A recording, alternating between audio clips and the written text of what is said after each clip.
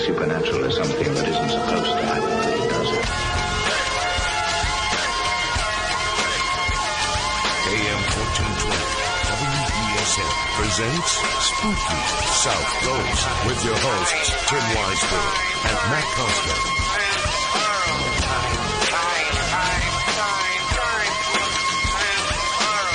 Good evening. Welcome to Spooky South Coast.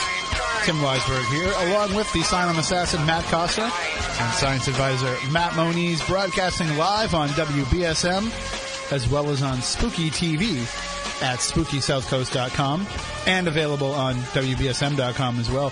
Hey guys, I was checking out some of the iTunes reviews of Spooky South Coast this week. Yeah, it's been a while since I'd been on iTunes, you know, because... Well, I pay 99 cents for music, but wait, I didn't say that. But I was on iTunes for the first time in a while. It's actually because that new U2 song was available for free download, and I said, well, while I'm here, let me check out the reviews of the show and see how they've been going. So I checked it out, and somebody actually complained about the theme song. Oh, really? They said that they do not like it. It's the only thing they don't like about the program was the theme song. Well, we'll cut it. Just cut it. Well, I don't know about that. However, they said that they feel like it doesn't really fit the tone of the program, which I disagree. I think it fits perfectly. I think that's what we're all about. Time for Fat Girls. It sure is. Remember that? Somebody emailed us and asked us if that was actually the lyrics. No, I don't really hear what the actual lyrics are either. What's it like? Time to understand the horror? Yeah, something like that. Yeah, I don't hear that. I hear Time for This World, which I think would fit the show. We should call our friend RJD2. We should. And see if he can change the words for us. Well, we talk about the paranormal each and every Saturday night, and we have a packed show for you this evening because in the first hour, we're going to be joined by Ronaldo Lampus. You can go to his website, spiritaction.net, if you want to find out more about Ronaldo and what he's all about. But he has a non-local method for permanent ghost removal. So no matter where you are in the world, if you're having paranormal activity in your home, if you have a ghost, Ronaldo Lampus can remove that ghost from wherever he is in the world without ever having to step foot in your property. I, for one, don't believe that you can even remove a ghost. We have friends who said that they can help spirits cross over and move on. I firmly believe that they believe in what they do. I don't know that we could ever really tell a ghost. If they can be in this realm, then who's to say they can't come back if they want to? Maybe this moving souls on is just an idea to make the living feel better. Maybe it's, let me give you an example. Sorry to clear my throat in the air. Let me give you an example. Say Moniz is hanging out at my house all the time. I don't really want him there, but he's hanging out there all the time. I thought you said this was hypothetical. Right. Well, so I ask a friend of a friend, Matt Costa, I say, hey, listen, I really don't want Moniz at my house all the time. Can you help me out and do something about it? And Matt Costa says to Moniz, hey, Tim didn't want to have to be the one to tell you this, but he doesn't want you hanging out at the house all the time. Moniz says, okay, I get it. Sorry. And then stops hanging out all the time. But if he wanted to at any given time, he could just come back to my house and bother me again. That's true. And I think it's the same type of a situation with spirit removal. You don't want to be the one to tell your ghost, hey, get out of here. So you call in somebody else that can be kind of that buffer, or maybe, you feel like you need somebody else that can communicate with it. So that person comes in, steps in, and basically is telling the spirit, they don't really want you here. You mind just going away? Or, you mind just pretending like you're not here? Could be one of the two. You could be telling Moniz to stop hanging out at my house, and Moniz could be like, well, I'm still going to hang out here. I'm just not going to let him know that I'm here. That sounds so like Moniz. Totally. I was also going to say that sounds so much creepier, but yeah. Well, creepier and Moniz. Yeah. So there you go. So that's my view on spirit removal. However, Ronaldo Lampus feels like he can help you no matter where you are in the world, and he's got some pretty interesting theories behind it. I mean, it's not like he's just saying, I am the super omnipotent psychic medium person that can make a ghost disappear from anywhere. He has a theory as to why these spirits are able to be in our realm, and therefore, because of that theory, he's able to remove these spirits. So we'll talk to him coming up in just a few minutes about what it is that he does. And then coming up a little bit later on, we'll hear from our friend Luann Jolly about a fundraiser that's taking place here locally. And then in hour number 2, we're going to go back in time to January of 2007, we were just about ready to celebrate our first anniversary on the air. So that just shows you how long ago that was, because we just celebrated our 8th. And we had on the show for the very first time our Gary Patterson, who is probably my favorite guest of all time. You know, I've said that numerous times on the air, and even Jim Mars, who is probably 1A of my favorite guests of all time, is like, no, I can understand that. Gary Patterson, sure. And so we're going to rebroadcast our original discussion with Gary Patterson about the Beatles, about the great Beatle death clues, and about the whole Paul is dead mythology in Beatles music. So I actually had Gary on my Saturday morning show live this morning, and we talked about the impact and the legacy that the Beatles had on America and the world in general, and not just musically, not just pop culturally, but just in every facet of our lives. So I talked with Gary about that this morning. I'm actually going to tack that interview on to the end of the podcast of Spooky South Coast. So anybody that missed that talk this morning that wants to hear Gary Patterson, you can download the podcast of Spooky South Coast, and it will be there at the end of the program. And I'll try to remember to say something at the end of this show for the podcast listeners. But I will play that here on the air for those who have never heard it, because we have a lot of new listeners.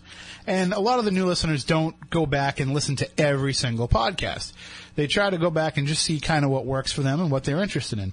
This one is a must-listen to for anybody that's a fan of things that are strange and unusual. Gary Patterson, one of the best guests of all time on Spooky South Coast. And so we will be glad to replay that for you coming up later on, and we'll do that in the second hour. As always, if at any point during the course of the program, if you would like to get in touch with us, you can do so by calling 508-996-0500, 877-996-1420. You can also tweet us at SpookySC. And I know that we've been getting a lot of people following us on Twitter lately and posting Week in Weird stories. We'll get to the Week in Weird hopefully in the second hour. If not, time constraints might hold us back this week. But we are trying to make a concerted effort of bringing the Week in Weird back. No, we should bring back? What's that? The backyard barbecue. That is still That is a request from the chat room. Really? They want another one, or they want that one back again? Somebody just listened to that episode, and they want another one. We say it every year. We always say we're going to do another one. Do it as a video? Well, that's the thing. Now we have video. We could do it as a pay-per-view. We talked about this before. I didn't think it was that awesome, but apparently everybody else does. Your station for the South Coast. Hey, thanks for that. Hey. We had talked about doing a pay-per-view version of it as a fundraiser for charity. Yeah. Well, right now we have a charity that we have online ourselves. Yeah. We're trying to raise money to help increase Spooky TV's broadcast capabilities and technologies through our GoFundMe campaign. So if you go to GoFundMe.com/Spooky South Coast, you can make a donation to help us with the program. We're at $185 right now of a $5,500 goal. And now that's not just a pie-in-the-sky number that I picked out. We priced out some computers and everything. So I will say this. If we can hit $500 in donations by the end of February, that will at least get us rolling with getting a little bit better equipment.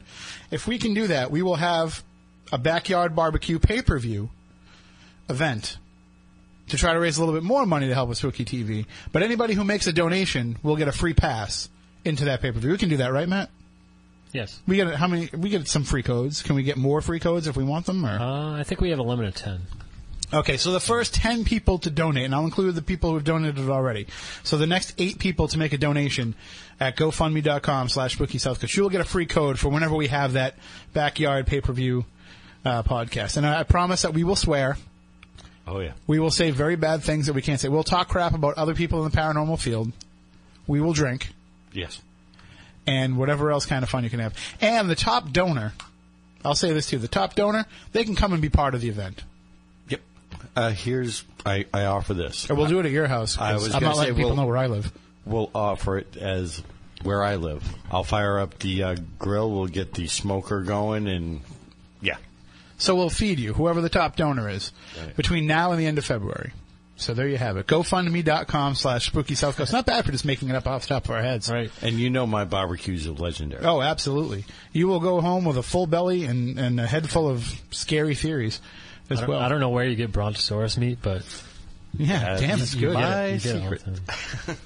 So, the other thing that we want to let you all know about now, I had mentioned it last week, I had teased it, but now it's been formally announced to the public. our Mark Twain House Legend Trips event is slated for April 12th, and we announced it just this past week. We opened up sales to the public on Monday, already half sold out. What? Already half sold out. And I'm not talking like this is a limited event of like 20 people either. What is the capacity? Well, I'd rather not say how many tickets we're selling right now, but I can tell you off the air. But it's a significant amount. And we also have half of those gone.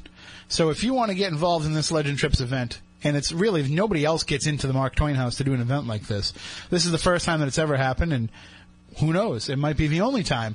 So if you want to get into one of the home of one of America's most beloved writers and investigate for the spirits there, you need to go to legendtrips.com or go to the legendtrips.com link on SpookySouthCoast.com and get your ticket there. Just $99. They include dinner, lectures, a historical tour of the property, and hours of guided investigation.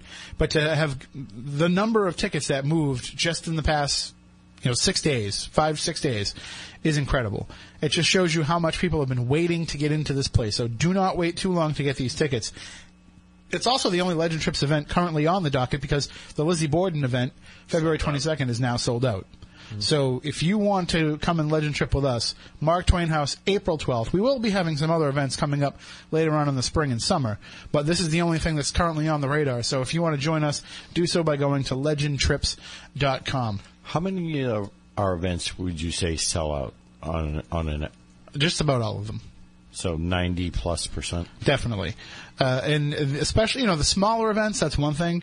The Lizzie Borden House where we can only have 25 people, things like those, I'm not surprised they sell out. But when we sell out 60+ tickets to the USS Salem, it just shows you. And those were sold out pretty quick. Yeah. And the same thing with the Mark Twain House. I think we're going to sell out a pretty big capacity here in probably record time. So you got to get them now if you're going to get them. I can't promise you that if you wait too long, you'll still be able to get them. That's what I was curious about. If we're doing that big of a sellout, then you must be able to get them quicker to be able to assure yourself. Yeah, I think that it's when you get into a location that is a place that nobody really gets into, or it's the first time for Legend Trips, you got to just assume those tickets are going to go pretty quick because we have a very steady amount of regular attendees who come to all of our events. So if you wait too long, those could be snatched up. And remember, if you want to get first crack at these tickets, we have an exclusive pre-sale. And probably about a quarter of these tickets went in just that exclusive pre-sale. If you're on the legendtrips.com mailing list, which you can get to right from the front page of the website, you get first crack at these tickets. We usually give you a couple of days window ahead of the general public to get involved, and the response is incredible. People are sitting there waiting on social media for us to announce, okay, tickets are on sale now. Okay, check your emails, get that link, and they actually try to race to see who's going to be the first person to buy a ticket. Which I don't, there's no prize involved, but they want to be the first one. So it just goes to show you just the popularity of these places that we go to. We don't take any of the credit for this, of course. All we're doing is we're getting you into the door, and you'll get the chance to investigate with some great people, both experienced and first-time investigators. And you'll really get into a place that you're not going to get into any other way. All right, why don't we take a break? When we come back on the other side, as long as technology is on our side, we'll be joined by our guest, Ronaldo Lampus, who will talk to us for this entire first hour about how he uses a non-local method for permanent ghost removal. You're not going to want to miss this, and I know that people are going to want to call in as well, because it's going to be one of those things where, people are questioning whether or not this can actually be done. They've already been questioning it on Facebook. So why not call in 508-996-0500, 877-996-1420. We'll be back in just a few moments here on Spooky South Coast on WBSM.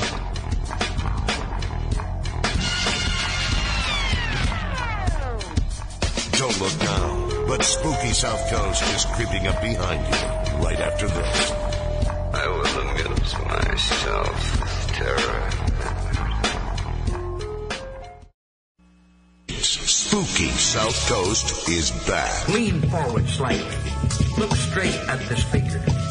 And listen with a sparkle in your eye. As though you might be thinking, gee, this is the most wonderful thing I've ever heard in all my life.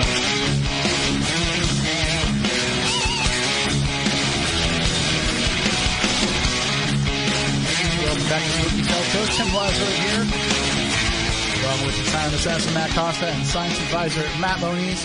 Having a little trouble connecting with our guest, Ronaldo Lampus.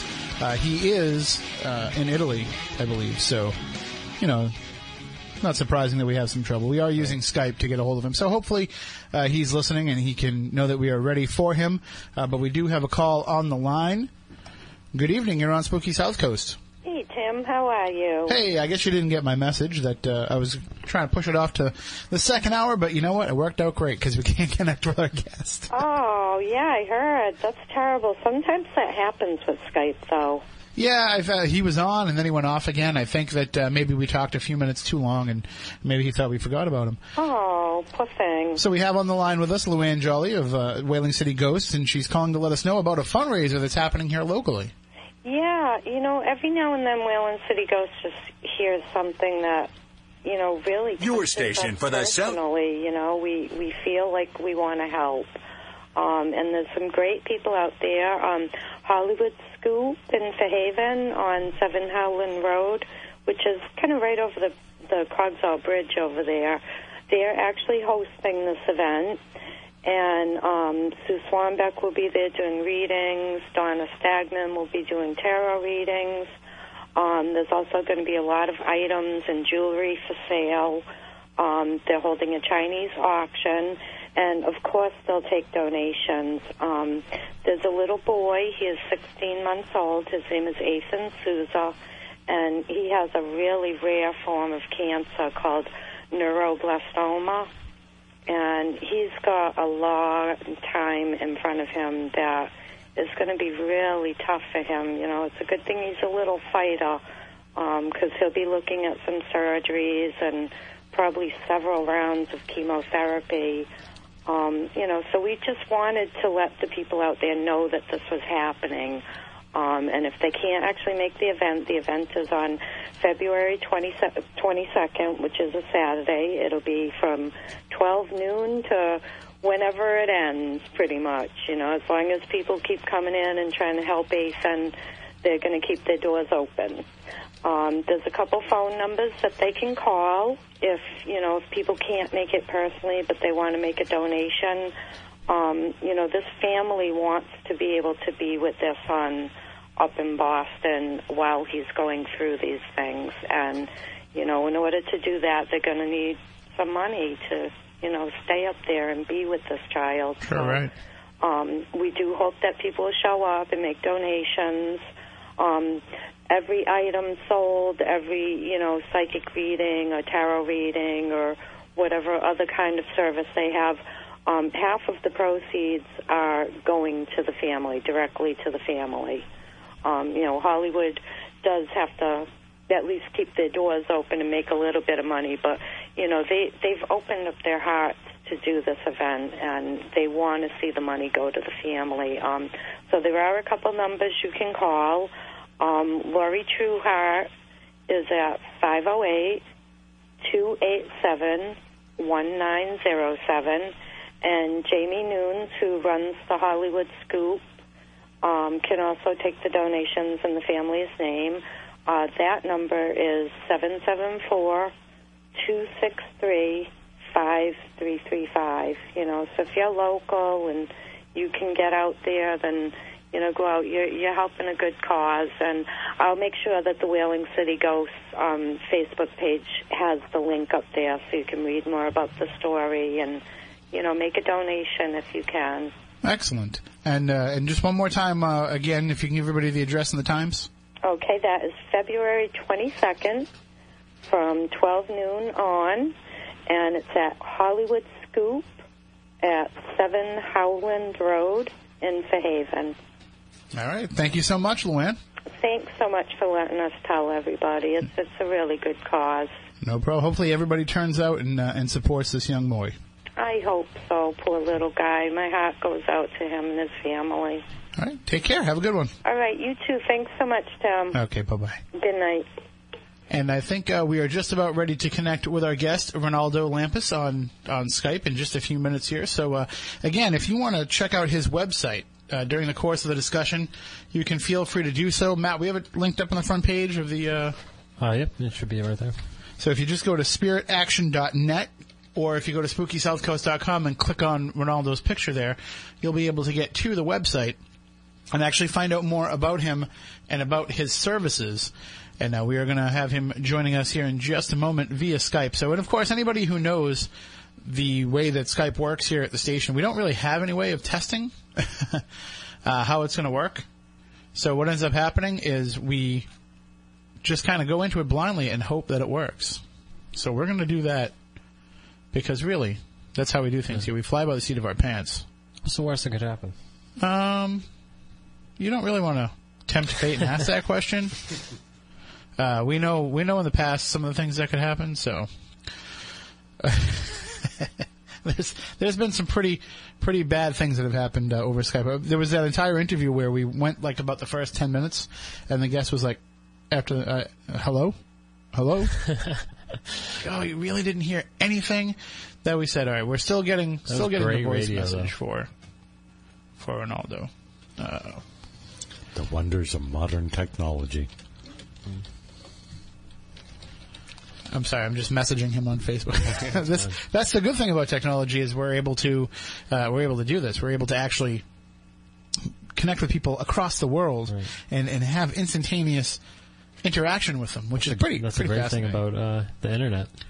We actually get thank you, Al Gore.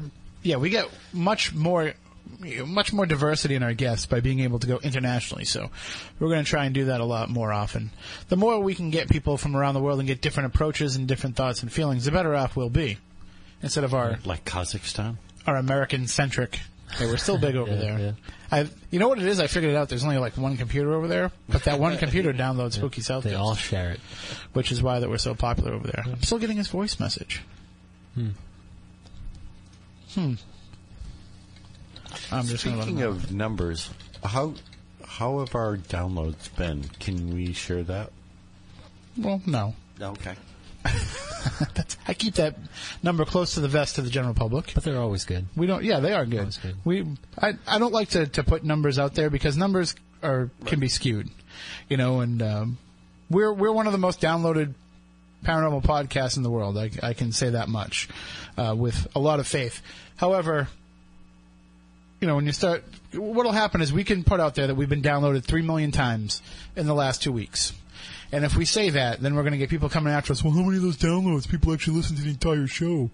How many of that is just you and your mom just sitting there pressing download again and again to jump those numbers up? Which is why I don't really get into the specifics of it. But let's just say that we are one of the more downloaded podcasts in the world. Paranormal podcasts. We're not Adam Carolla show. We're not Smodcast. Yeah, but we still get decent numbers. And sorry, did we promote the Bridgewater Triangle documentary live streaming event?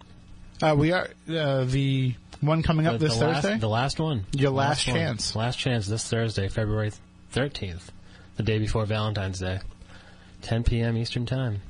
And $7.99. I was going to say the one that happened this past week. Did it happen with very little problems? Yeah, very little problems. There was only one person that had an issue, but that was an issue with his browser. So don't use Firefox. We figured that out. Yep, it was Firefox. Was the culprit. Google Chrome works perfectly. Chrome works good. Surprisingly, Internet Explorer works really well, which you wouldn't think so, but that works really well.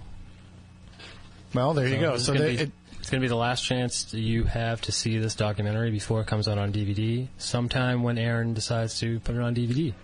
Well, I know they're waiting for the television deal to be worked out or distribution rights. There's a lot in play. They do a lot of screenings around here as well. But speaking of which, there's one tomorrow. Are you guys going to go? I will not be. No. That one's sold out too, right? Yeah, I believe so. I might head up to it. I will not be making it to that one. I have to get up super early on Monday morning. The big boss of my day job is coming in. So I have to be there, really early. So I don't want to be at a 9 o'clock film screening that's going to go to 11, and then there'll be an hour Q&A afterwards, and I get home at 2 o'clock in the morning, and I got to turn around and go back to work at 5, so. Boo. Yeah. Earns. I don't know what's happening here. I really don't know. I mean, I'm talking to him on Facebook. I keep trying to call him on Skype, and I'm getting nothing. Can you close the Skype out and restart it? No, he's just not on. He says that he's on, but he's not on. I've got one other plan that we can do if this fails. I don't know. Do we have international calling on our Skype? I don't know.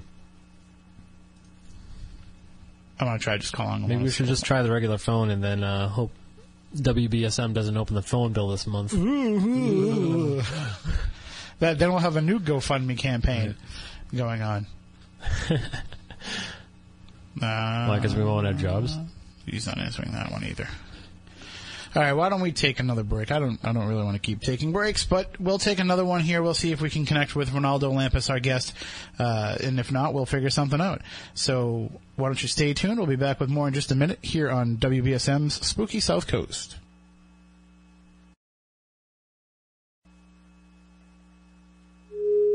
Good evening. Do not attempt to adjust your radio. There is nothing wrong. We have taken control as to bring you this special show. Spooky South Coast is back. Everybody be cool. You be cool.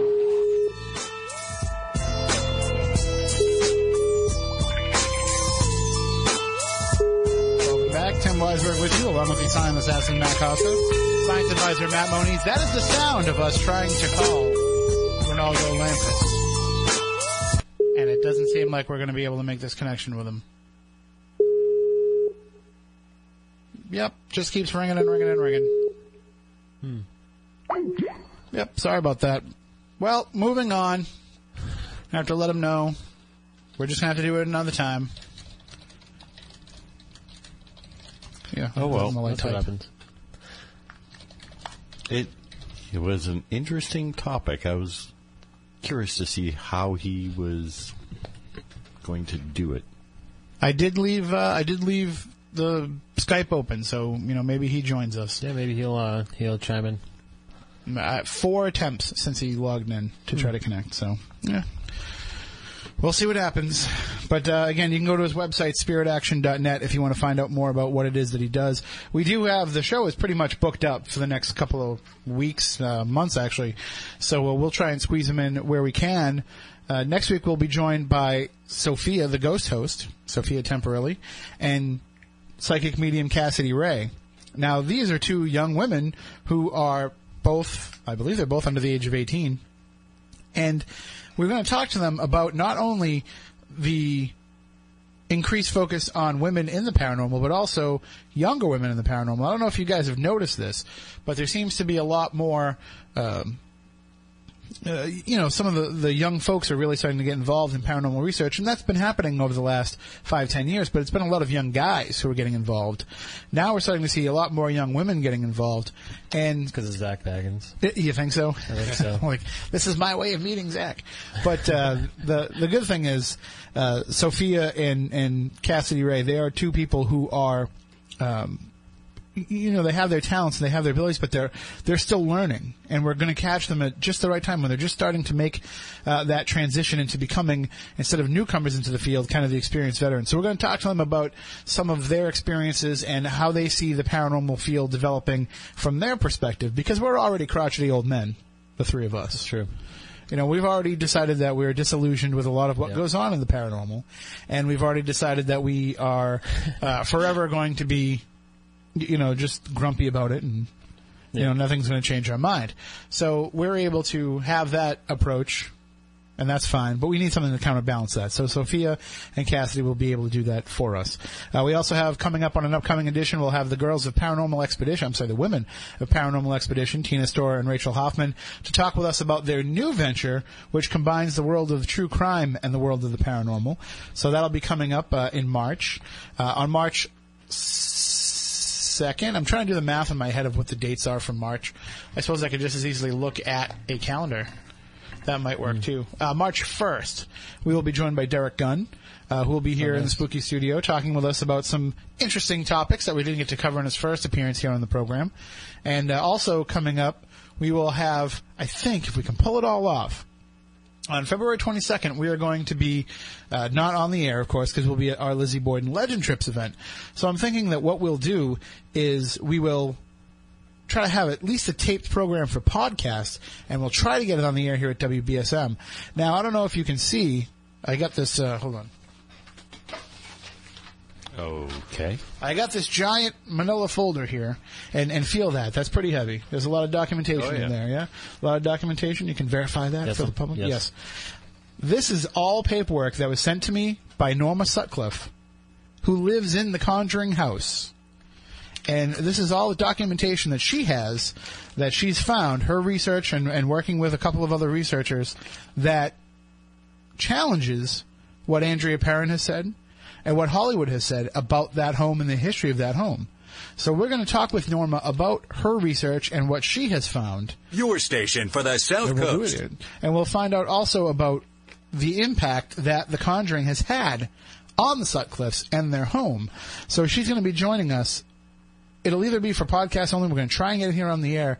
I tried to get her to let us go to the house and sit down and record with her. I thought that would have just been phenomenal to sit there in the house and interview her. But it seems like she wants to do it over the phone. But, you never know. I'm kind of a charming guy. Working magic. Might be able to. But either way, we will find out the inside story of that home, and we'll find out about what has popped up in her research, because really I was going through it today, and there's some stuff in there already that it's like, well, and you really can't fault Andrea Perron for her research, because when she conducted her research, it wasn't as accessible as it is these days. Mm-hmm. It wasn't like you can just go online and look for everything. And Norma couldn't even find everything online. They're doing a lot of, boots on the ground research in libraries and town records and things of that nature. So you're going to find more stuff is going to become unearthed as time goes on. So there will be some contradictions in the research as well. And Hollywood, you really can't take anything that they say, because they're just looking to tell a story. They want to just take a story that they already have in mind and try to apply it to a movie that they're putting together, so it becomes based on a true story. So you never know exactly how much of it is truth and how much of it is fiction, but we will find out from Norma, at least based on her research. So I'm hoping that, we've had Andrea on, and Andrea has shared her side of the story. We'll have Norma on, and she can discuss her side of the story. Then maybe somewhere down the line we can have the two of them on together, and we can go back and forth and debate some of these points that happened about the Conjuring house and about the history of that property, about Bathsheba Sherman, and all that stuff. So there you go. That's what we have on the docket coming up. And there's so many other programs that we will have planned in the weeks ahead. I know that I think Stephanie Burke is going to be our co-host on the night that the Paranormal Expeditions girls come in. I have an idea. I haven't floated it by her yet. There's a couple Saturdays in May where I won't actually be here. And are you guys coming to Parahistory Con? The first weekend in May in Lake George, New York? I'm going to be there. So you're coming? Moniz, you want to go? Yeah. If I go, I mean drive? Yeah, gotcha. So that's a 4-hour... Well, if Moniz drives, the 4-hour trip to Lake George, or the 6-hour trip to Lake George becomes a 3.5-hour trip to Lake George. So, and believe me, I've driven long distances with Moniz. The time flies by. Yeah. You have great conversation the whole way, and time flies by. So, but we'll roll 3 deep, and whoever else wants to go with us to Parahistory Con too, because the more people we get in the car, the cheaper gas is when we split it. Yeah, exactly. So, what about places to stay? Yeah, we'll talk about that off the air. I've, yeah, okay. Yeah. Don't worry about it. You'll be all set. You won't have to sleep in the truck this time. Okay. So, but if I start telling everybody, about the sleeping arrangements, they're all going to want to crash there. But the Parahistory Con 2 is coming up in the first weekend of May, and then the second weekend of May, I'm going out to Minneapolis, St. Paul for, get this, a pro wrestling event and a ghost hunt followed after that. So our friend Brian Dorn is bringing me out there for to take part in this wrestling event, and I'm still throwing the challenge out there to Tim Dennis from Darkness Radio, who does a lot of wrestling with this organization. He does a lot of work with his wrestling organization. I'm talking EMF detector on a pole match. I think that works out fine. And the winner is the paranormal champion. Yep. Of this wrestling federation. I think they should shut off all the lights, and you guys should duke it out in night vision. Yeah, we could do that. We could definitely do that. And so we'll see if we can get Tim to accept that challenge, and then see, Ronaldo Lampus just sent me a message too. He's having a problem on his end too. So something's kind of causing us from being able to connect here. So it's definitely, as he said, spooky forces, and I have to agree.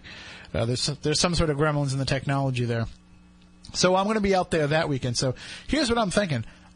What if we had Stephanie come in and host the show that night with you guys while I'm out in Minneapolis, St. Paul? Would you guys be cool with that?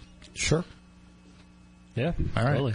So I'll mention that to her because I haven't asked her yet about it, but she already knows. Right. She should. Yeah. So, and then, of course, April 12th, we won't be here either because we're going to have our Mark Twain House Legend Trips event. So, coming up in the next hour, I do want to play this R. Gary Patterson interview from 2007. And I know you were here, Matt, for that. I think you were here for that too, Moniz. I was. And so that was our first time ever talking to Gary. We've had him on. I remember the second time we had him on, neither one of you could make it. It was the first time I was ever by myself for Spooky South Coast. And I was terrified because I really, even to this day, I still don't know what I'm doing over here. I come in here every Saturday morning. I fill in all the time during the week. And I still am not 100% certain of what I'm doing. But that time I had no idea what I was doing. And it was fresh off the death of Amy Winehouse. Like it had happened that afternoon. And she had joined the 27 Club to be one of these artists who passes away at the age of 27. So I contacted Gary. He said that he would be glad to come on. I think he actually blew off coast to coast to come on our show. Really? I'm not sure. Nice. And so he joined us and we discussed it. We had a great talk. Well, I think he ended up making them wait, or he was going to he was only going to give us like 45 minutes, but he ended up taking longer. I'm going to have to just turn that off there because we can't. We're up against. We have 10 minutes. So the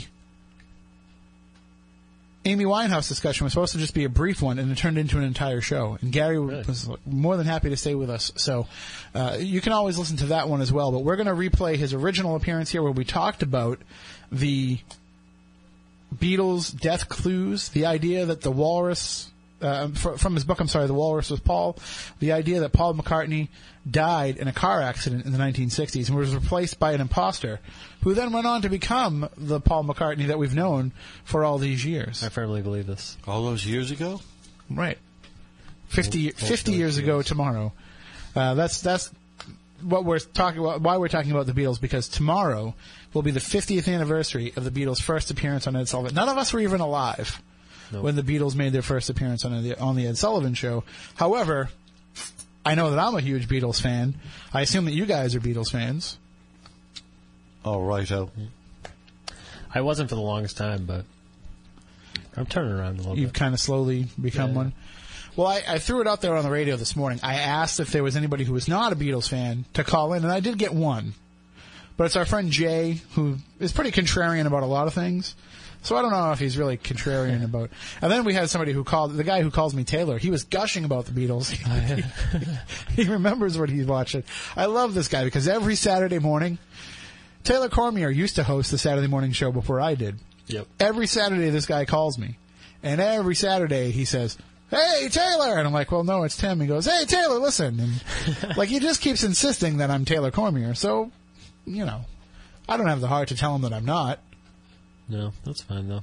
And I if I have to pretend to be somebody, it should be Taylor.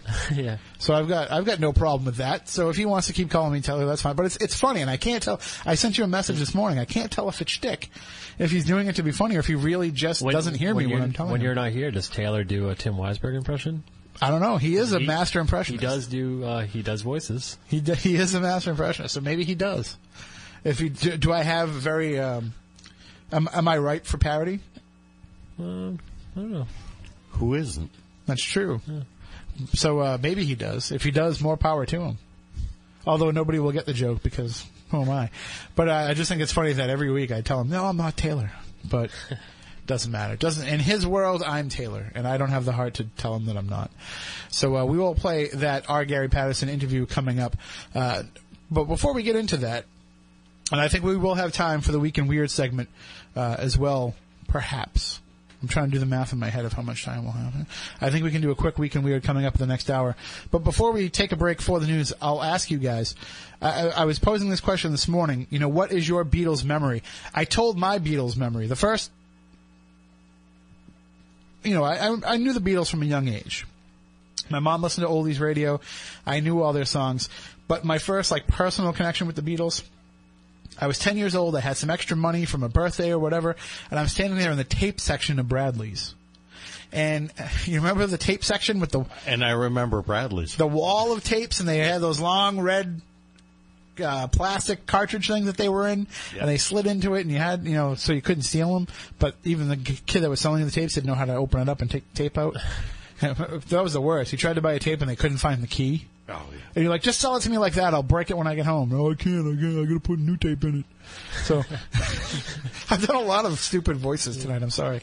So I'm sitting there in the tape section of Bradley's with $10 burning a hole in my pocket.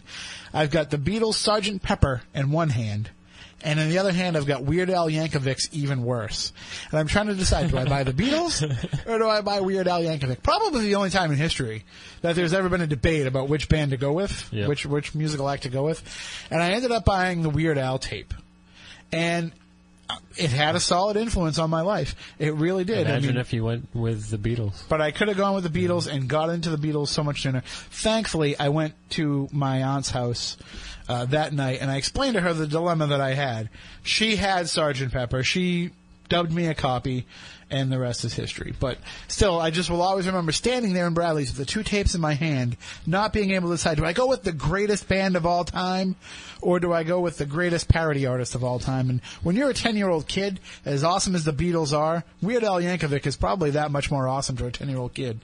So, in the long run, it all worked out. I'm just glad that I was able to experience the Beatles as well as Weird Al, because otherwise we'd be celebrating like the 25th anniversary of the Even Worse album this weekend. Well, we all did go to a Weird Al concert. True. That was ago. Awesome. And so, Moniz, what was your first Beatles memory? Well, I was born while they were still playing live and stuff, but I remember from a very young age, probably about 1970, and I had my mother, who used to love, music of all kinds, and she would be putting on various Beatles albums and, of course, Elvis and stuff like that. But I remember She Loves You, Yeah, Yeah, Yeah. And I remember distinctly sitting with her in the kitchen singing that song. And, as a kid, too, that's an easy song to know the lyrics to. Yeah. Matt, what was your first Beatles memory? I don't know. I got a late start, I think. I remember my mother used to listen to it here or there, and I didn't like it just because, I don't know. I was at that point of age where I just didn't like anything my parents liked. Right. And then gradually those walls broke down. Well, I've said in the past that there is, and we've talked about this off the air, you and I, there seems to be certain bands that are benchmarks of your life. When you're in 8th grade, you get into the Doors and Led Zeppelin. When you're in 9th grade, you discover the Steve Miller Band and Billy Joel. Right. It seems that there's always like these time periods in people's lives when you know that they're going to start discovering a certain type of music. What would be the Beatles' time if you were going to put a time? I would say probably 6th, 7th grade is probably when most people discover the Beatles. I think so. Yeah, you would feel around the same? So I know that with me, I didn't appreciate, I understood the impact that they had, but I didn't understand all the little nuances of how great they were until recently. And I said this morning, the 2009 remasters, when they came out, I always thought Paul McCartney wasn't really that great of a bass player. I thought he played bass because he was the third guitar player and somebody had to play bass.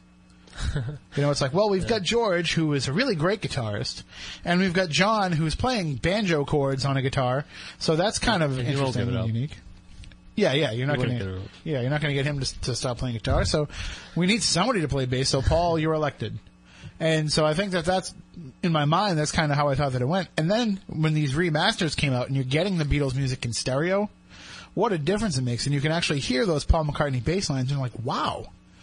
It's unbelievable how well he can play that bass. And he plays that little bass. I forget the name of it.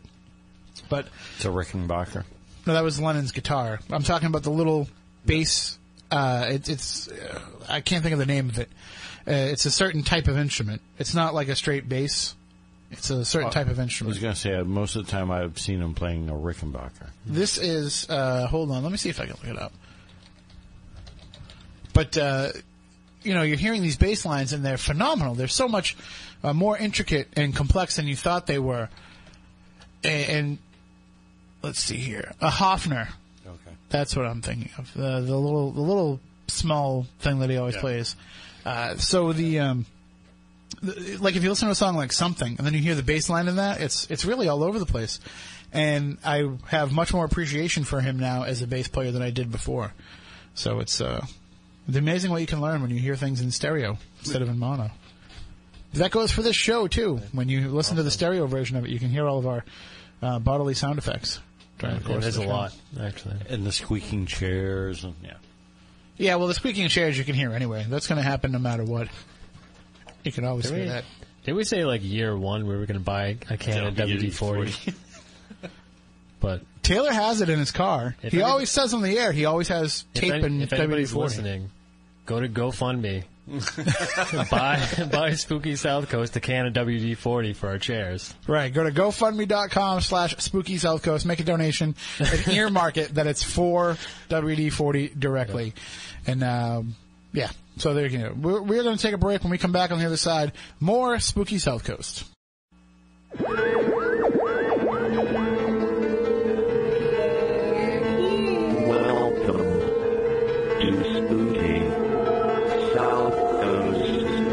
Look, I know the supernatural is something that isn't supposed to happen, but it does. AM 1420, WBSM presents Spooky South Coast with your hosts, Tim Weisberg and Matt Costa.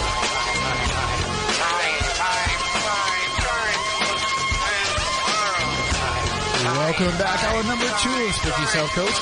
Tim Weisberg here, along with the silent assassin, Matt Costa, and science advisor, Matt Moniz. And we are talking about the paranormal as we do each and every Saturday night. We were unable to be joined by our guest, Ronaldo Lampus, tonight due to some technical difficulties. However, we will be speaking with him coming up in the coming weeks. I'll find a way that we can reschedule him, because I do want to talk to him about his theories of... Moniz, you had a chance to read some of the show notes there. He's got a different approach to the idea. So that's why he's able to remove a ghost from anywhere, because he thinks that there's just that greater energy field. So, an energy manipulator. Yeah. So we'll see what we can do about rescheduling him, and we'll be able to speak with him hopefully at length about that topic. Coming up in just a few minutes, we're going to rebroadcast an episode of Spooky South Coast from 2007, where we interviewed R. Gary Patterson about the Beatles' death clues and about whether or not Paul McCartney is actually dead, and the Paul McCartney that we know and love is actually a Toronto policeman, William Shears Campbell. So we'll actually play that interview from 2007 coming up in just a few minutes. It's going to be, it's about, 45 minutes? I think I said it was. Yeah, about 45 minutes. So just doing the math in my head. So we've got 50 minutes left. So we've got about 5 minutes in which we can get really weird. Do you think we can do that? Do you think we can get weird in 5 minutes? Sure. We don't need 5 minutes to get weird. That's true. We only need about 5 seconds. But let's give it a try anyway. More bad news. Well, I got a great show for you today with some wonderful weird stuff.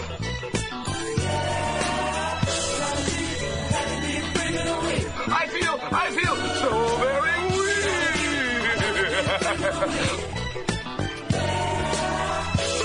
The Week in Weird. All right, our first story this week is from the FearNet website, fearnet.com, and I'm going to read this story only because I have such a hard time saying Necronomicon all the time, so it's going to make everybody laugh. Every time I mispronounce Necronomicon, everybody take a shot. We'll see if we can get through this story. So even if you have only a passing knowledge of the writings of H.P. Lovecraft, or maybe if you're an Evil Dead fan, and who isn't, you're probably familiar with the ancient occult book known as the Necronomicon, which figured in so many of the author's classic horror tales. Some of those stories hinted that the evil tome is kept under wraps in the library of the fictional Miskatonic University in Massachusetts, but there are some occult experts who claim the book is not only a legitimate item, but it really was buried beneath a New England college, and some say it's still there. The blog New England Folklore examines an urban legend fueled by hardcore Lovecraft fans who claim the Necronomicon is a genuine book of spells and rituals, that the author was actually a skilled occult practitioner, and that he hid a copy of the book in the tunnels beneath Bradford College, a small liberal arts school in Haverhill, Massachusetts. So, it could actually be there. And that, of course, that website is run by the New England Folklore website is run by our friend Peter Muse, who we've had here on the program in the past. And so you can check out his original website, newenglandfolklore.blogspot.com, to find more about whether or not the Necronomicon is hidden. And I said it 3 times. You did. Without mispronouncing it. So there you go. Very interesting. We should go dig it up. See what happens. Might as well. What's the worst that could happen? An army of deadites? Yeah. That's all right. We'll just head down to S-Mart. We'll take care of everything. Shop smart. Shop S-Mart. All right. Let's see. Here's a story here. Mac Haas, I didn't realize that you were in Philadelphia this week. Apparently, Philadelphia is now the city of brotherly self-love. Thank you, Huffington Post.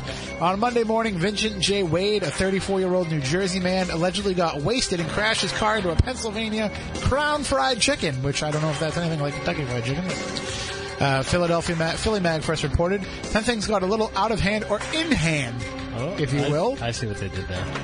There's a video here, a not suitable for work video, that's scene that shows a completely naked Wade who appeared to be choking his own chicken right in front of the chicken restaurant. According to the police report, quote, after the accident, the male operator exited the vehicle and began removing his clothing and yelling. He then attempted to drive off. However, someone was able to remove the keys and hold them until police arrived. Despite being naked at only 400 feet from an elementary school, he was charged with driving under the influence, but not indecent exposure or public lewdness.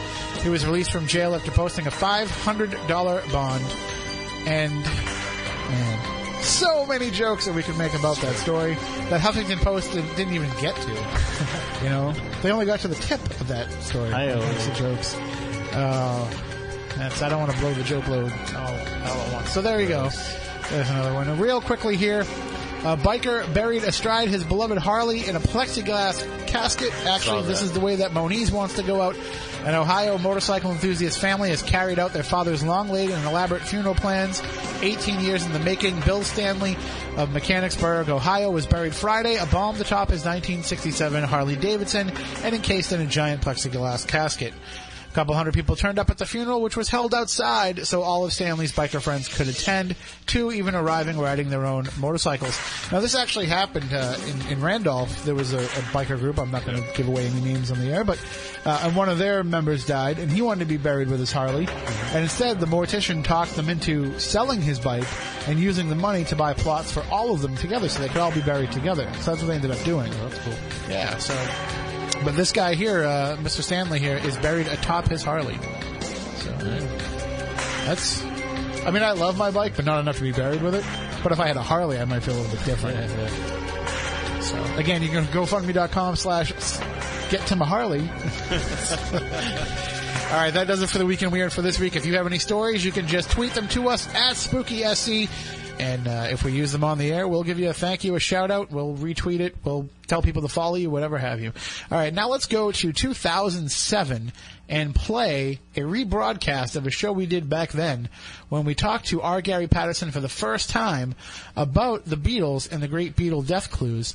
And we'll talk to him about that. This is going to be like a little bit of a time warp for us. It's like going back in time to our younger days. And I was a terrible host back then, so I apologize if this is painful at all. Here we go. R. Gary Patterson, his first appearance on Spooky South Coast. He's the author of books such as The Walrus Was Paul, Hellhounds on Their Trail, and Tales from the Dark Side. So, Gary, how are you tonight? I'm doing great. How are you? Oh, we are excellent. As I was saying, it's been my dream personally to have you come on our show, and I'm glad that you could finally join us to share some of these stories because they are fascinating. Well, thank you. Very kind to have me on. I'm looking forward to it.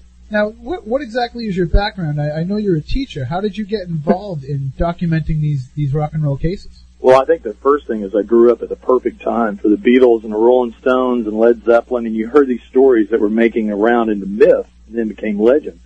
And actually, the whole thing for me started in a classroom experiment when I was doing a topic on allegory, and I thought, well, I need to reach outside the Fairy Queen and let me go into pop culture and let's do Paul is Dead and some of the visual clues. And the class loved it. And the next thing I knew, I thought, well, this might make an interesting book. So the book took out, and did that with Simon & Schuster in New York. I've been with them since 97, and I've had a great time with it, and developed the book into other myths and legends from rock and roll. It's always fascinating.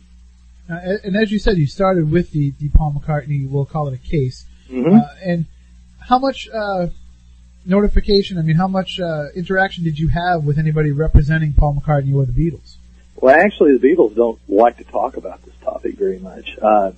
Anything that I did involved people around the Beatles, like some members in the family, people who had worked with them, but I found that they were amazed at some of the clues, because in England it was not as big as it was in the United States. And I did a radio show, a couple of shows with the BBC and in London, and one of the DJs over there told me, "We don't know anything about this. This is incredible. How?" And it's like an American phenomena, and so maybe it was designed for an American audience, but I know it was major league over here, and the funny thing to me is it's still going on. Well, we are conspiracy theorists as a nation, so it doesn't surprise me at all. Well, you got to look at the 60s. Paul is Dead rumors started in 69, so John Kennedy was killed in 63, and you had the Warren Commission report. And, a lot of people automatically said, well, the Warren Commission's wrong. It's a conspiracy theory involving the CIA, Cuban immigrants, whatever, organized crime. And then in 68, you had the death of Bobby Kennedy, Martin Luther King Jr.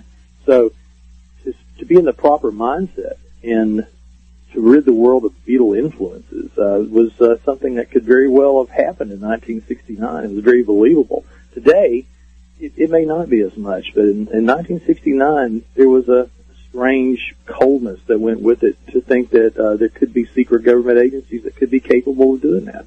And suddenly, as a nation, no longer can Americans accept anything at face value. And at the same time, the powers that be very, very aware of the counterculture and some of the key figures in it. And I know that John Lennon, during the course of his life, was the subject of numerous inquiries from the FBI and the CIA. Oh, exactly. He even sent coffee to to a car with undercover agents and sent it to him because he knew he was being followed. And this was one thing. You talk about a paranoid age, but if you look at Monterey in the Summer of Love, look at the number of rock acts that were signed that became big at Monterey, and the artists were dead within 2 years. You take a look at Jimi Hendrix. He premiered at Monterey. He was dead. Mama Cass and Mama and the Papas. Everybody thinks she's not a rock icon, but she had major links to the counterculture. She was dead. Otis Redding made his performance there. He was dead, I think, in 67 or 68. And then after Otis Redding, you had Brian Jones with the Rolling Stones put on. He was dead in 69. So, it looked like a hit list just about. And, of course, I'm not saying there's a conspiracy behind it, but it's just really odd that a number of the great rock icons that started at Monterey were dead within 3 years. You have to look at it, too. A lot of these deaths that have happened are due to the excesses of the lifestyle that comes with being a rock and roll star. But, it was kind of a new thing because, throughout this nation's history, music stars have always been seen, always seem to be, a step above the common folk, just as we do with movie stars today. But I think that was really the first real excesses that you saw in music. Until that point, the drug addiction that was involved in the music industry was kind of, swept under the rug. And now we're seeing these hard partying rock stars, and a lot of them were a victim of that. But like you said, it is just eerie how many of them were all tied in and similar to each other. It was, and also it's kind of eerie to realize how many secret FBI files were kept on these artists. Especially, the number one artist besides John Lennon was Jim Morrison and Janis Joplin and Jimi Hendrix all had hundreds of pages of FBI documentation. And if you remember, when Jimi Hendrix died, he died 2 weeks before Janis Joplin in 1970. And when Hendrix died, Joplin said, "Well, I'm glad I didn't die today because he'd got all the press." And she was dead 2 weeks later. And when Jim Morrison had heard the story, he was in Miami for his obscenity trial. And as he was hearing that Janis and Jimmy had died, he turned to his friends and said, "You're drinking with number 3.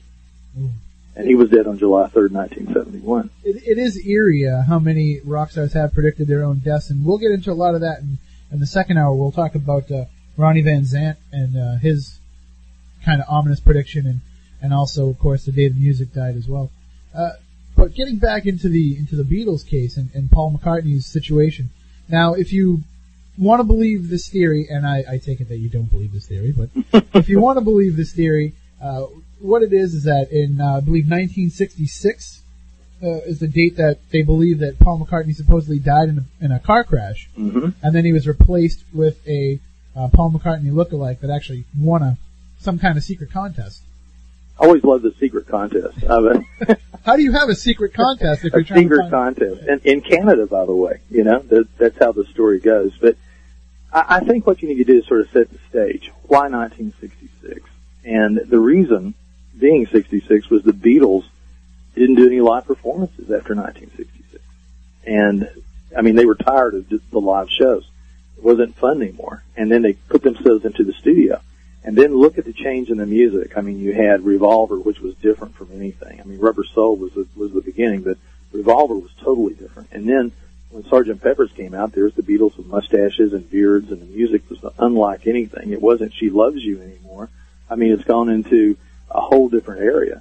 And a lot of people thought, well, this music's not the same. And they always were looking for a reason. So when the rumor came out that Paul McCartney had been killed in a car crash in 1966, that when this happened, a lot of people believed it because they thought, well, McCartney was the most popular Beatle after John had made a statement that the Beatles were more popular than Jesus Christ.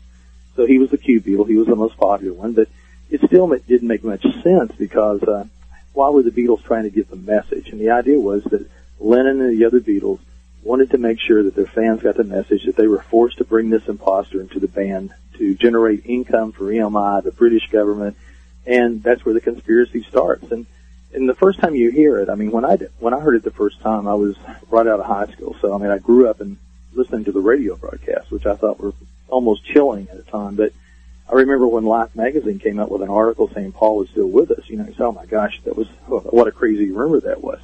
So you normally think that a lot of people probably had way too much time on their hands and they were coming up with clues that really were just silly. But when I did the book, I found out that you had clues that were totally ridiculous.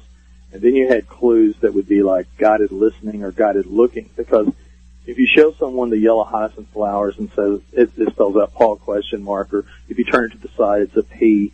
You know, you may not see it until someone points it out and you say, okay, I can see it now. But I mean, is it really there? Is it power suggestion? And the same thing with backward tracks on the album. But the thing that startled me was some of the clues that couldn't be explained. I mean, they were too clever to be coincidence. Exactly. Which means that the Beatles had actually planted the seed to have this. And for some reason, never talked about it again. And I mean, I know that Paul McCartney still has fun with this.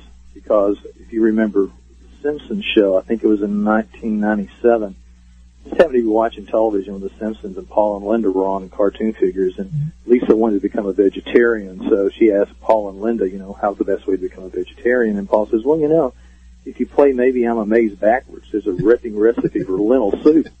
I was like, oh, this is funny. But when the show ended, you could hear McCartney singing Maybe I'm Amazed, but then you heard this voice in the background going,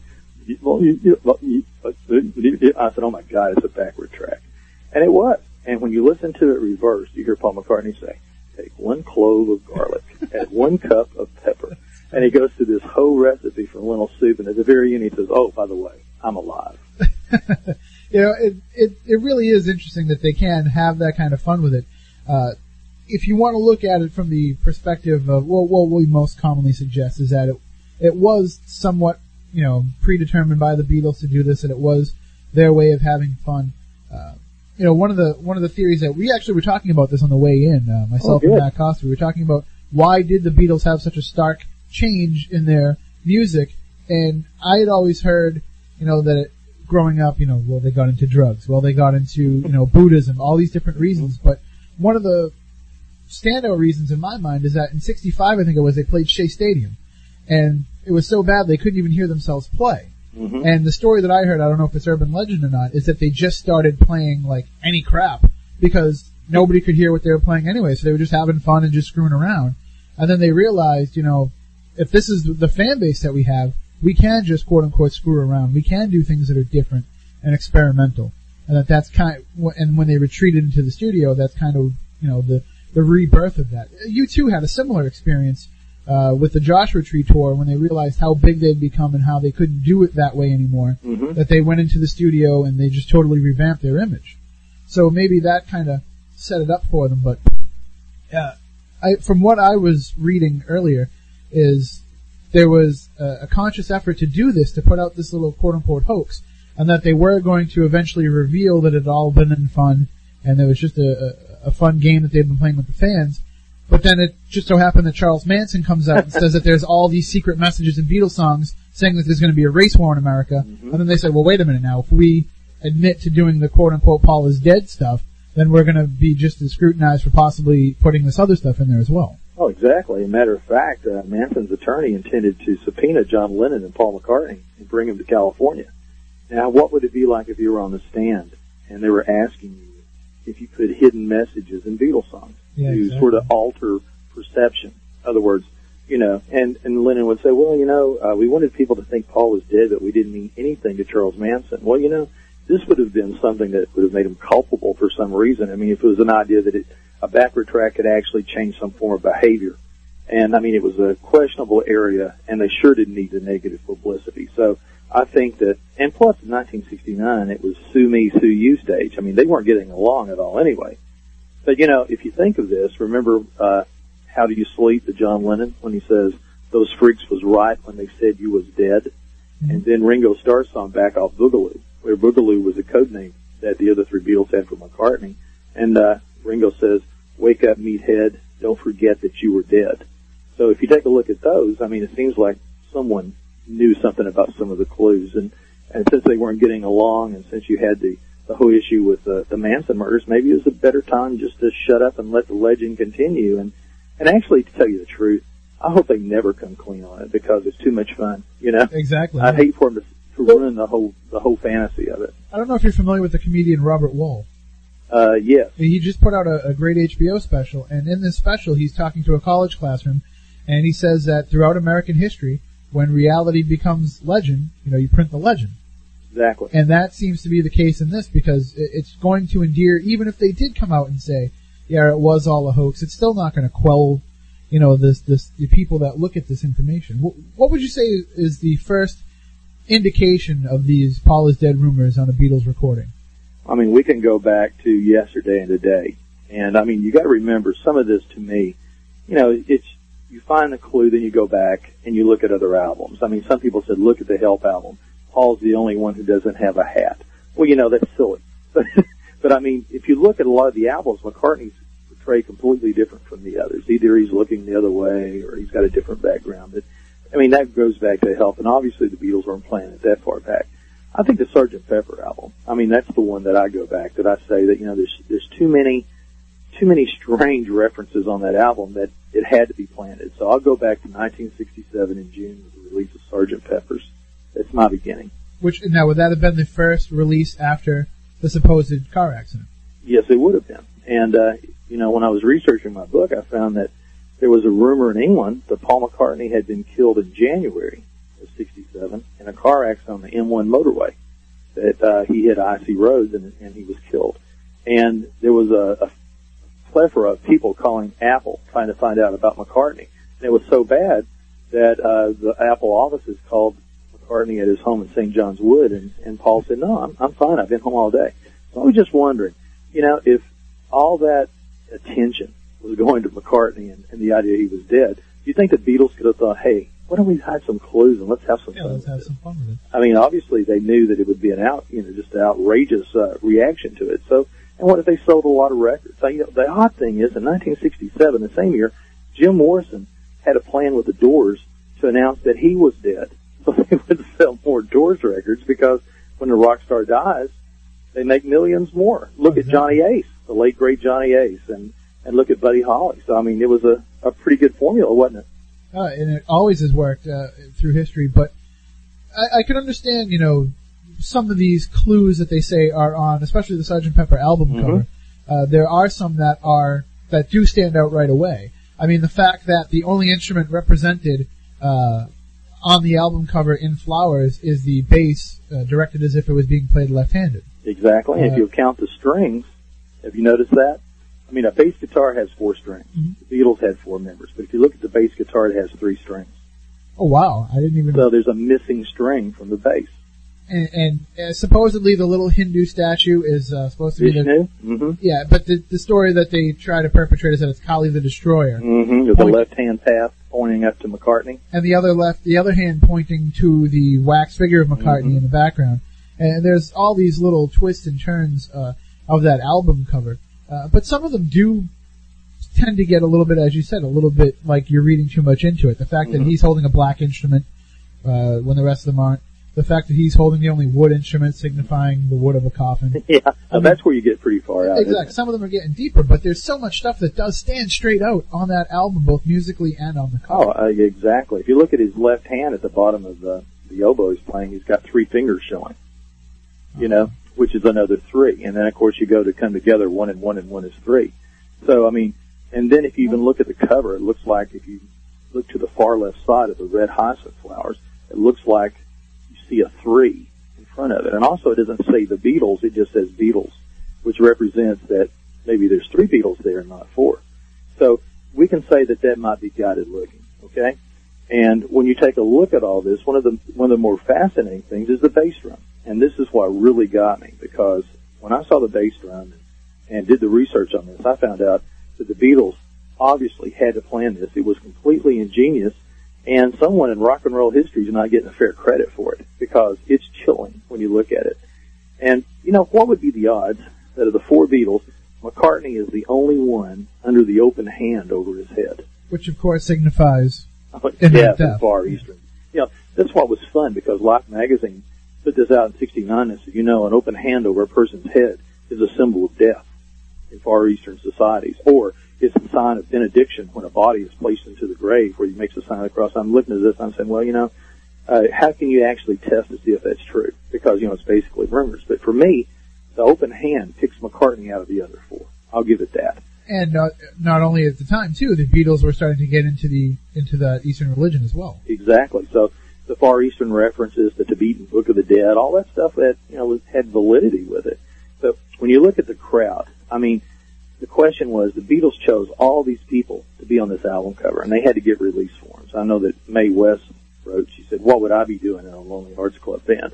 And then they finally pleaded with her to have her pictured on there. So she agreed. But, you have Marilyn Monroe, you have Dion from Dion and the Belmonts, you have Aleister Crowley, you have gurus all the way through it, and what it becomes is like a yin-yang. You have figures who are evil, you have figures who are good, you have the beautiful, you have the ugly, you have the comedians, you have the tragic figures, and it's like the opposite forces of the universe. And if you look in the picture, you see Lewis Carroll. And Lewis Carroll was John Lennon's one of his favorite authors, and he loved the wordplay. And, of course, Lewis Carroll's famous book was Alice's Adventures Through the Looking Glass. So you take a mirror, and a mirror gives you the clue where you lay the album cover down, you take a straight-edge mirror, place it in the center of Lonely Hearts, and look from left to right in the reflection of the glass to the album cover, and it spells out a hidden message. And lonely becomes numeral I, or 1, and then it says O-N-E again, which is another 1, so it'd be 1, 1. Then the next figures are I, X, which is Roman numeral 9, so it's 1, 1, 9, and then you look to the right, and it has he, die. And between he and die is a diamond-shaped arrow that points straight up to Paul McCartney and straight down to the grave. And the first time I saw that, I thought, well, if this is a grave scene as the rumor goes, then the bass drum would have to be Tombstone. And Peter Blake designed the entire cover, except the drum skin was designed by a painter whose name was Joe Epgrave. And it sounds suspiciously like epitaph and grave. Yeah, it does. It does, doesn't it? And the other thing is that was the only thing that he designed. There were 2 drum skins designed for the cover of the album, and both drum skins are completely different except for the phrase Lonely Hearts, which had to be there for the mirror image. So when I first saw it, I thought, well, it's 1. Okay, maybe 1 of the Beatles, the 1 with 9 letters. He died. Well, McCartney had 9 letters. But see, that's not what you find on a tombstone. What you find on a tombstone is, well, the name of the person and the date of his death. Mm-hmm. So if the diamond-shaped arrow points him out, then it would be McCartney. And let's take the 2 1s and put them together, where 1, 1 becomes 11, 9, which would be November the 9th. Now, what made that very chilling to me was that when I was researching the book, I found that there was evidence of a car crash McCartney had on November the 9th. And it's in two other Beatle books. Dowding's Beatles songs mentions it. I thought, oh my gosh, November the 9th, 119. Well, to make it even stranger, November the 9th, 1966 was a Wednesday, and this accident supposedly occurred at 5 o'clock in the morning. So, we turned the album cover over on its back. It was the first album in rock and roll history that ever had lyrics printed on the jacket. First time ever. So the Beatles pictures were made. McCartney has his back to the camera, and one of the clues would be that he was an imposter. He's different from the others. His face had scars from plastic surgery. Some of this was totally ridiculous. But the funny thing was that George Harrison is standing there pointing with his thumb, and they superimposed the lyrics across the Beatles, and the opening line from She's Leaving Home that Harrison's pointing to says, Wednesday morning at 5 o'clock. Which, would that not be odd? Yeah, it's definitely synchronicity there. But also, I heard another story that there was actually a friend of Paul McCartney's who was involved in a moped accident with him. Tara Brown. Tara Brown. Mm-hmm. So maybe, and that is supposed to signify that accident, that's what they're talking about. Well, it wasn't on November 9th. The thing was that on that accident, McCartney had smashed his upper lip and had to grow a mustache to cover the scar. And when the mustache was shaven on the White Album, there was a scar there, and a lot of people thought, look, see, there's plastic surgery, there's the scar. But the other story of Tara Brown was that he was the figure that John Lennon wrote about, and he blew his mind out in a car because Tara Brown was killed running a red light in his Lotus. Supposedly on LSD at the time? Supposedly. That's how he blew his mind out. And in the car with him was a beautiful model whose name was Suki Poitier. And she survived without a scratch, but she'd had a premonition in the accident that I think she said 3 other men would die because of her. So she dated Jimi Hendrix. He died. She dated Brian Jones. He died. Then she was married, and she was despondent one day because her husband had cheated on her. She was driving the car, and she told her friends that she was going to commit suicide and take her husband with her, and she drives off this cliff, killing them both. So sometimes premonitions in your Lotus may have something with it, but that's a pretty strange story as well, isn't it? It is, absolutely. So let's, as you started to allude to, let's get into some of the actual music on the Sgt. Pepper album. Sure. And, of course, right away at the beginning, we're being presented with the idea of this is not the Beatles. This is Sgt. Pepper's Lonely Hearts Club Band, and that there is no, Paul McCartney, there is no John Lennon, and the lead singer is somebody known as Billy Shears, and he's introduced by Paul McCartney. And some people have speculated that this Billy Shears is involved and he's the replacement. How do those stories come about? Well, first of all, someone had written an article saying that Billy Shears was the son of Philip Shears in Chelsea, and that he was the winner of this Paul McCartney lookalike contest.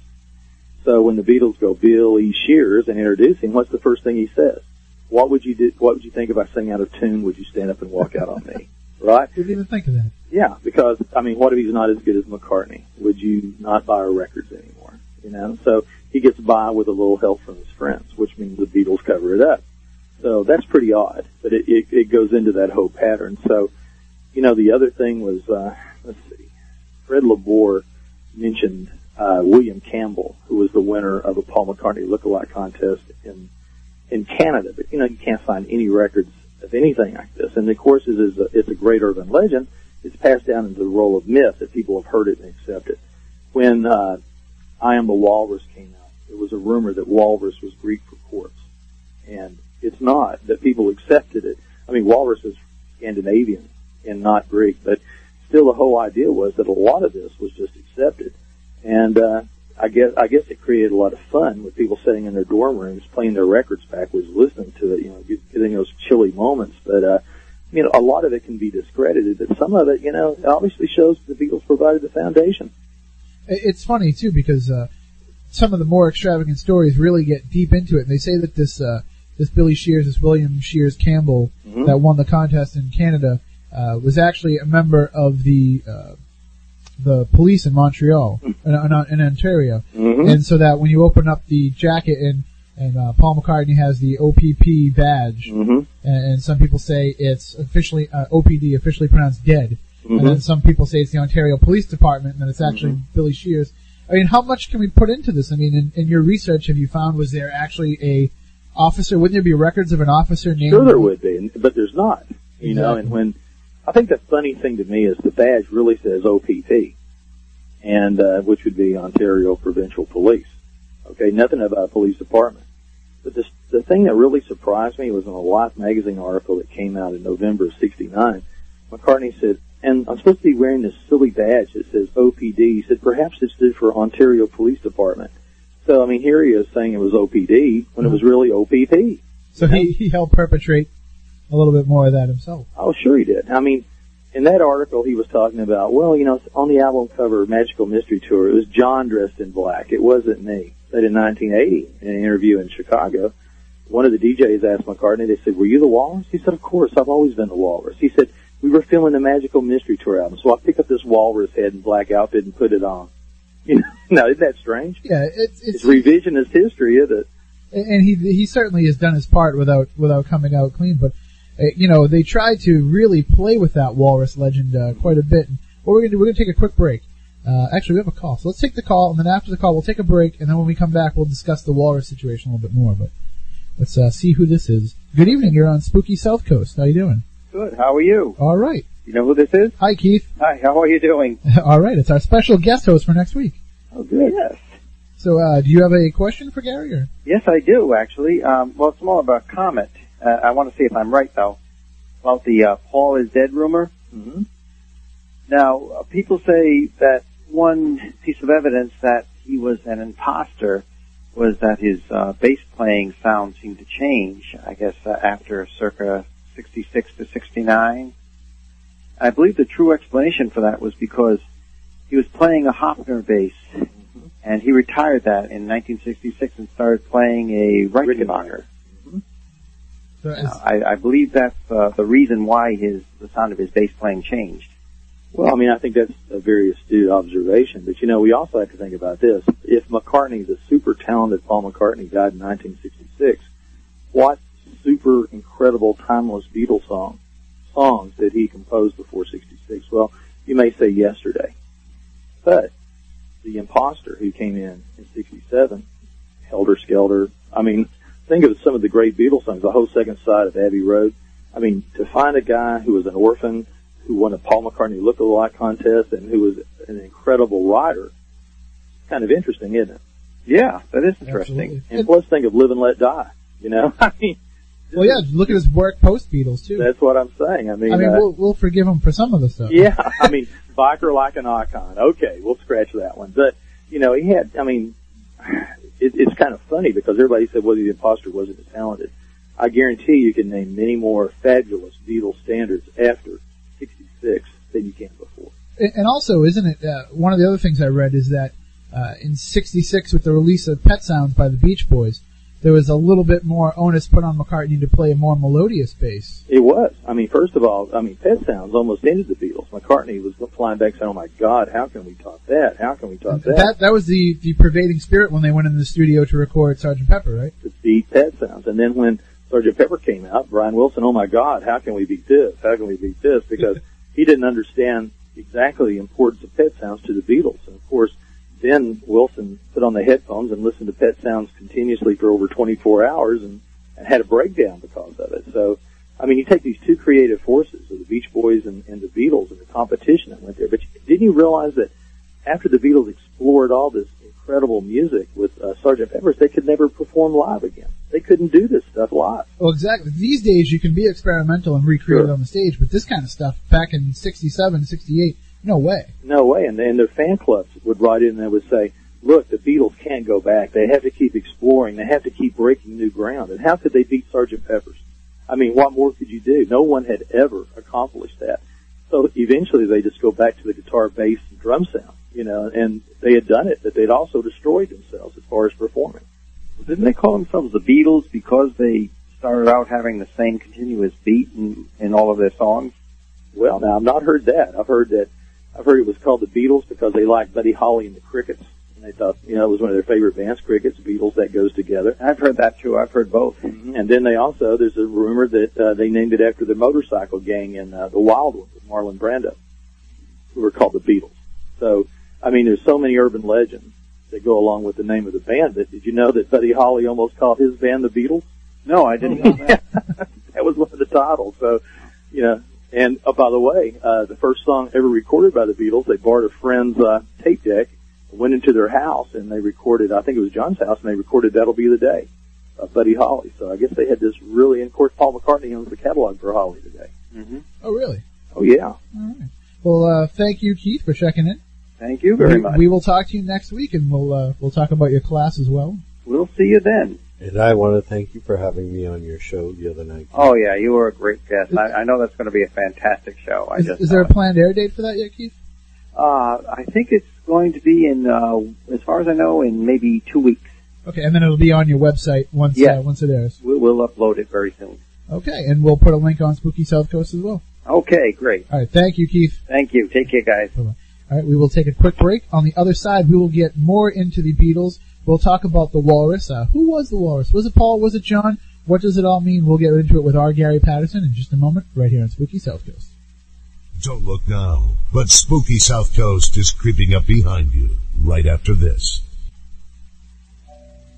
I wasn't really dead. You remember when you were with the Beatles and you were supposed to be dead?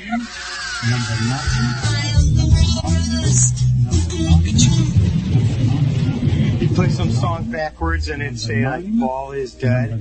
Take this, brother. May it serve you well. All right, welcome back into Spooky South Coast, the audio work of the silent assassin Matt Costa, guaranteeing that we will be sued by the mighty triumvirate that is Michael Jackson, Yoko Ono, and Paul McCartney. So we are talking with R. Gary Patterson about right now we're talking about the Paul is Dead case, whether or not Paul McCartney is departed and the person who we know and love as Sir Paul is actually an imposter. We'll talk more about other rock and roll legends and curses in the next hour.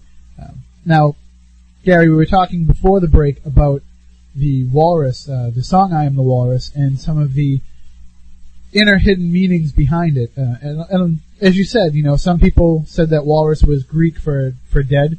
Is that what you said? Greek for corpse. For corpse. And then there was also speculation that there was another word for walrus is morse, and if you take the E off it, it's mors, which is Latin for dead. I mean, there's all these different little inner readings to it, but on the whole, without reading into all those scenarios, what do you think the song I Am the Walrus is about, face value? Well, I think face value is that John Lennon said that everyone was going through their songs trying to find all these hidden meanings, so let's make it really hard for them, and here's a song called I Am the Walrus. Have fun with it, with Goo Goo Kachoob and everything else with it. So I think that, according to Lennon, it was just a collection of strange lines and fit it in there to create a Lewis Carroll, James Joyce type literature feedback with the whole idea. I don't think there's anything to it. I mean, I've heard that Goo Goo Kachoob was supposed to be from Finnegan's Wake, the last words that Humpty Dumpty said before the crash. Okay, so you have that line, and then there's a reference that came out in Life magazine, which you can't really find a book on Scandinavian symbolism, Vikings, I suppose, but that walruses were supposed to be harbingers of death, and that when Viking hunters found a walrus, that they would turn back and go home. So the walrus is a very misunderstood creature, obviously in symbolism. But I'm the Walrus is one of the great ones. And also there was a myth perpetrated, too, that if indeed Paul McCartney was involved in a car crash, that the actual car crash happened on a Tuesday, and the autopsy was performed on Wednesday at 5 o'clock. And so therefore, when he says Stupid Bloody Tuesday, he's referring to the stupidity surrounding the circumstances of Paul McCartney's crash. Yeah, the Stupid Bloody Tuesday, according to the rumor that Paul and Ringo had gotten into a major argument, and McCartney leaves the studio and gets in his Aston Martin and takes off, and the accident occurs as he left it sometime before midnight, and the accident would happen then, and then he was pronounced dead on a Tuesday at 5 o'clock. So, I mean, you have that as one of the others, too. So, and, there's so much fun to this. Like when the White Album came out and Ringo had the song Don't Pass Me By, and he says, I'm sorry that I doubted you. I was so unfair. You were in a car crash, and you lost your hair. And that was supposed to be a reference to a head injury. But if you know anyone from Great Britain, they'll tell you that the phrase losing your hair means to lose your temper. So, one person that you asked me, I talked to someone, one person that is pretty close to the Beatles is Bill Harry. Are you familiar with Bill? No. he created Mercy Beat magazine. Okay. And he was the one who introduced John Lennon to Stu Sutcliffe. And he was telling me all the stories of putting the Beatles together, doing the Mercy Beat magazine. And, you know, he's really into the idea that when Sutcliffe died, the Beatles had gotten together and did a seance, tried to contact him. So, I mean, you got some spooky stuff there. But Bill's a really good source because he's still close to Paul McCartney today, and Yoko, and Cynthia, which I'm sure is pretty hard to be, you know, close to both wives, you know. Yeah, exactly. But he is, and he's a pretty good insider. And he really enjoyed the Book of Walrus with Paul. I'm trying to get him down and say, look, tell me the reason. I know you know. But then again, there's a part of me who doesn't want to force the issue with it. But, I mean, obviously he knew that that the Beatles had planted something. So that makes it kind of fun, too. And speaking of planning something, of course, the most famous rumor surrounding the I Am the Walrus song is that if you take the final minute or so, as all this convoluted noise is coming together, you can supposedly reverse it, and you hear Paul is dead. Well, if you listen to the end of it without reversing anything on I Am the Walrus, if you listen to the end, there's some lines from King Lear, and you'll hear these actors, and one actor says, "Bury my body," and then a few seconds later, you hear a voice go, "Oh, untimely death," and then a voice goes, "What? Is he dead?" as it ends out. And then, of course, you have the backward part, or it's not really backwards, but you hear a chant where the Beatles are saying, "Everybody's got one." And a lot of people felt they were saying, "Everybody smokes pot," or whatever, but it's "Everybody's got one." And when you play it backwards, it mentions that phrase. It says, "Paul is dead." It's like, "Paul is dead, ha ha, Paul is dead." So you hear that backwards. I think that's what you were talking about. Okay, now I don't listen to music backwards. It's just something that I have. It freaks me out, and I've been listening to Revolution number 9 prior to the show, and that just had me creeped out. But our producer here, the silent assassin Matt Costa, has actually reversed the end of I Am the Walrus, and he's going to play it for us. Okay. So I might take my headphones off if it gets too much for me. But okay. Here we go. We're going to run that for you.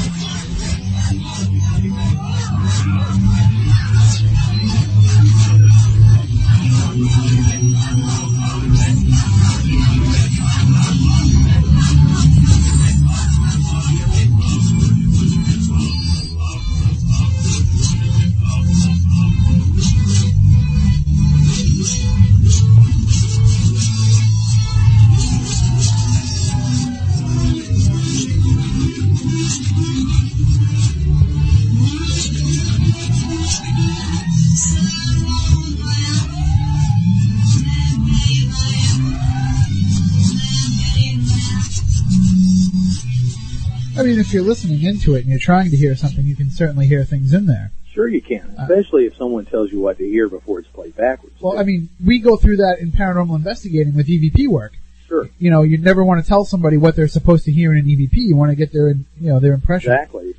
And with that in mind, we actually have a lot of paranormal investigators that listen to our show, and they have sophisticated audio equipment, and I'm sure we'll get in a lot of trouble legally. Who actually owns the rights right now to the Beatles music?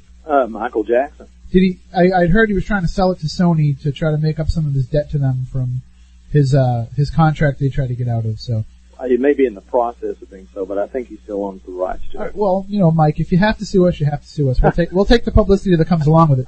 But if anybody that has these audio programs, if you want to take that little clip and listen to it and try and see what you can find, do it, send it back to us, and we'll play it. Because we'd love to get together with you sometime, Gary, and just break all this audio down. That would be great. Maybe do like a little special where we can record it. And then once we get it in the can, then we can try to get the permission to actually air it somehow. Sure, I think that, you know, one thing you may check with, I mean, I know that with my attorneys and copyright and everything else from Simon & Schuster, that if you're playing a clip and its purpose is for analysis for educational purpose, which you're doing to your audience, I don't think you're going to have a problem with that. Plus, you're not playing the whole song, you're not making it available, so they can be recorded. I'm sure of that. So our science advisor, Matt Moniz, has been trying to convince me of that for a week, and for a week now I've been telling him, we can't take the risk, we can't take the chance. And so if your legal department has been telling you this, and then we're going to go with their word, and so we'll definitely try to get together with you and break these down and analyze it. I mean, well, I can tell you this also. I've done hundreds of radio shows that have been on this topic, and I don't know of any that have ever gotten in trouble by doing it. So, excellent. Does that make you feel better? Oh, absolutely. All right. That's great. And we're coming up on a news break here. We have to take a break at the top of the hour. And generally what we do is we do a segment starting off the second hour called The Week in Weird, where we read some of the stranger stories of the week. But because the subject matter that we're dealing with tonight is so weird, and because it's so great for us to have an opportunity to combine our love of rock and roll and the strange and the paranormal, we're going to just can The Week in Weird and keep going with you in the second hour with more stories about the Beatles and Leonard Skinner, the Allman Brothers, Jim Morrison, Buddy Holly, the Big Bopper, Richie Valens. So much stuff that we can cover. And if you can't hear the entire show and you want to catch some of it online later on, we'll have it all posted up tomorrow at SpookySouthCoast.com, on iTunes as well. We make it all available as a free podcast for anybody that wants to listen. So, and Gary, anytime too as well, if you want to take some of the show and use it, in your own circumstances, feel free to do that as well. Well, thank you. Mm-hmm. And so, just real quick before we hit the news break, we've got about 3 minutes. Trying to finish up the idea of the walrus. Now, in the song Glass Onion, John Lennon comes straight out and tells us, here's another clue for you all, the walrus was Paul. Mm-hmm. And then in the song God, he says that he was the walrus. That's right. I was the walrus, and now I'm just John. So, I mean, they're having to play with the word walrus, obviously. I mean, when I think of the walrus, and I know of Lewis Carroll, I think of the walrus and the carpenter. That's what I always assumed the song was, that it was John's attempt at being Lewis Carroll-ish. Mm-hmm. And, of course, the walrus fools a bunch of oysters, and I just wonder how many people were the oysters that took it all in and believed it, So that's kind of interesting, too, isn't it? Absolutely. And so in your final analysis of the walrus situation, do you think that it just was something that gained a little bit of steam and they just kept it going? I think it was. And the Black Walrus outfit, he was the only one in black, so the black symbol goes through with it. Maybe a little Lewis Carroll play on the album cover that goes along with the thing, too. And, it made it a lot of fun. But I think what was really funny was when Glass Onion came out in 1968 on the White Album, and when Lennon sings, here's another clue for you all. What always puzzled me was the reference to here's another clue, because the rumors were not known about until 1969, a year later. So they'd already started planting the seeds. Exactly. So when Lennon says here's another clue for you all, that implies go back and find the other one. Exactly. And no one knew about it until 1969. And so it's definitely, and as I was saying to Matt Costa earlier tonight, that if it was an all pre-planned idea, then that makes I'm the Walrus one of the greatest songs ever written. Oh, exactly. For now, we'd like to say stay spooktacular, everybody, and the silent assassin Matt Costa is going to take us out to the strains of Revolution number 9. Number 9, number 9, number 9, number 9, number 9, number 9, number 9, number 9, number 9, number 9, number 9, number 9, number 9, number 9.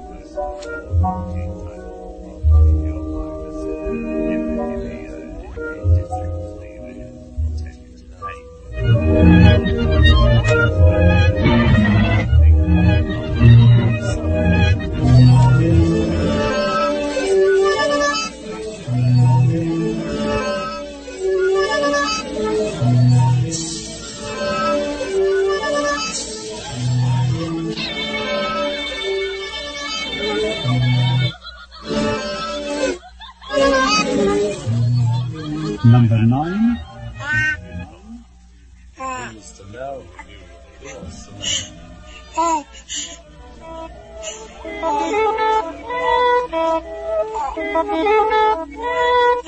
Number 9. Number 9. Number 9.